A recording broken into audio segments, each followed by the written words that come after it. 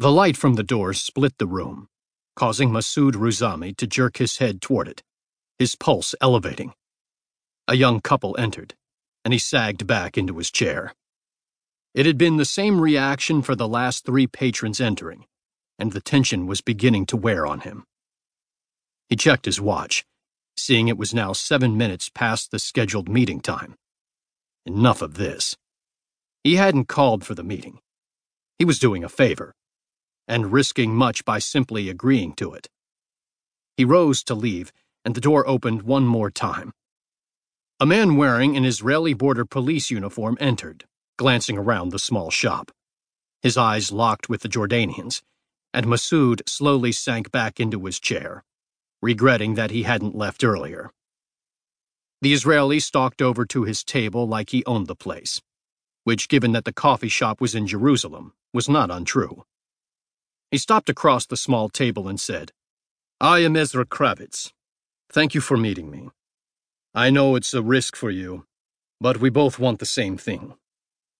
Masood nodded and pointed to the chair across from him, saying, "What do you mean? Why didn't you do this through the established liaison services?" Masood was a member of the Jerusalem Islamic Waqf, the caretakers of the holy sites of the Temple Mount that included the Dome of the Rock, a site held sacred by both the Jewish and Islamic faiths, and a flashpoint that encapsulated the pressure cooker of the entire quagmire of the Middle East. Funded and controlled by the Hashemite Kingdom of Jordan, the Waqf had been responsible for the administration of the Temple Mount for generations, while Israel controlled the security. It was a strange arrangement that was constantly tested, which made Masood wonder why this meeting was occurring. Ezra took a seat, saw the nervousness, and smiled. He said, "No reason to be alarmed. I'm not going to bite." Masood said, "You can't blame me for being uneasy. This is highly unorthodox. You are our liaison. Why ask for a meeting here outside of the old city? Why not in our office? Or even in your office? We coordinate all the time, especially after the last event." Masood was referring to the recent murder of border police on the Temple Mount. 2 crazed Palestinians had begun spraying fire, killing anyone they could before being cut down. After the fact, a member of the Waqf had been implicated in the smuggling of weapons into the holy facility. Nothing had been proven, but it had definitely raised tensions. Ezra said, "That's exactly why this has to be separate from the official liaison. It has to remain secret." He leaned forward and said, "We've learned there is a new attack planned, and neither Israel nor Jordan needs another headache like we had before." Masood squinted and said, "If you know of the attack, then find them now." "We could. We most definitely could. But we have no proof. We only have suspicion." Masood scoffed and said, "That's never stopped you before." "True, but our suspects are Israeli citizens.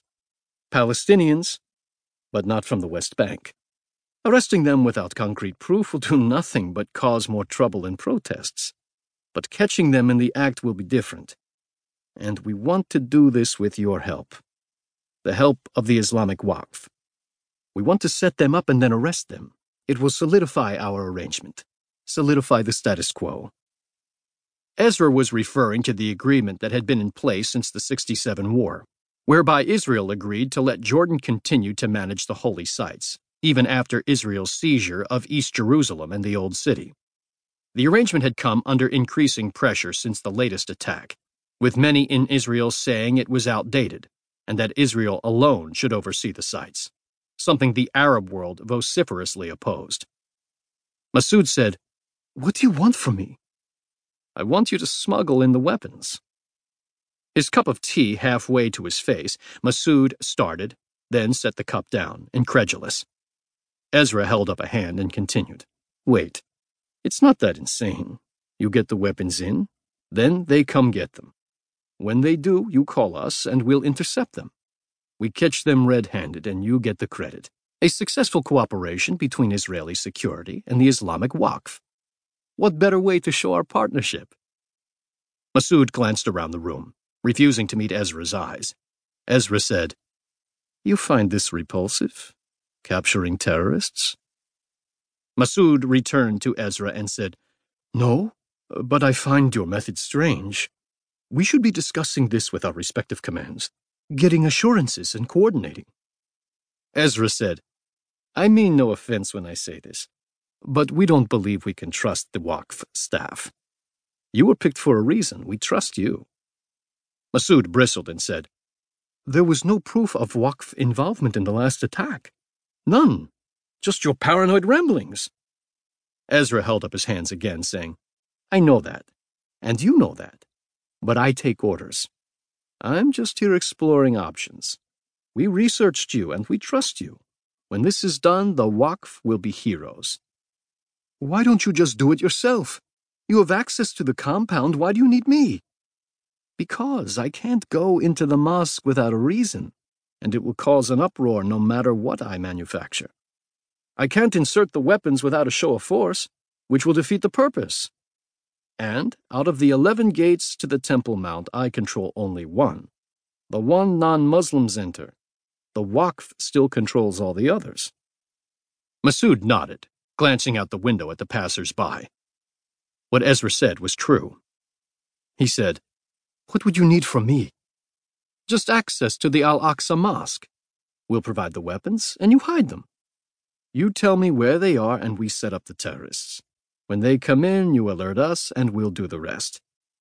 And I can't say anything to my men? Nothing to my superiors? Ezra leaned forward, now intense. No, I cannot stress this point enough.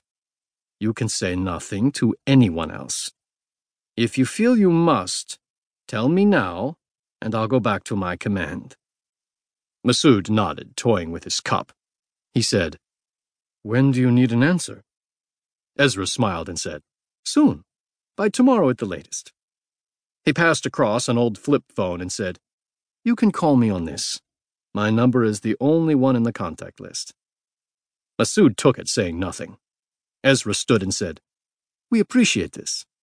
I know it's a risk, but the status quo must remain. This arrest will do much to bridge the divide we find ourselves in.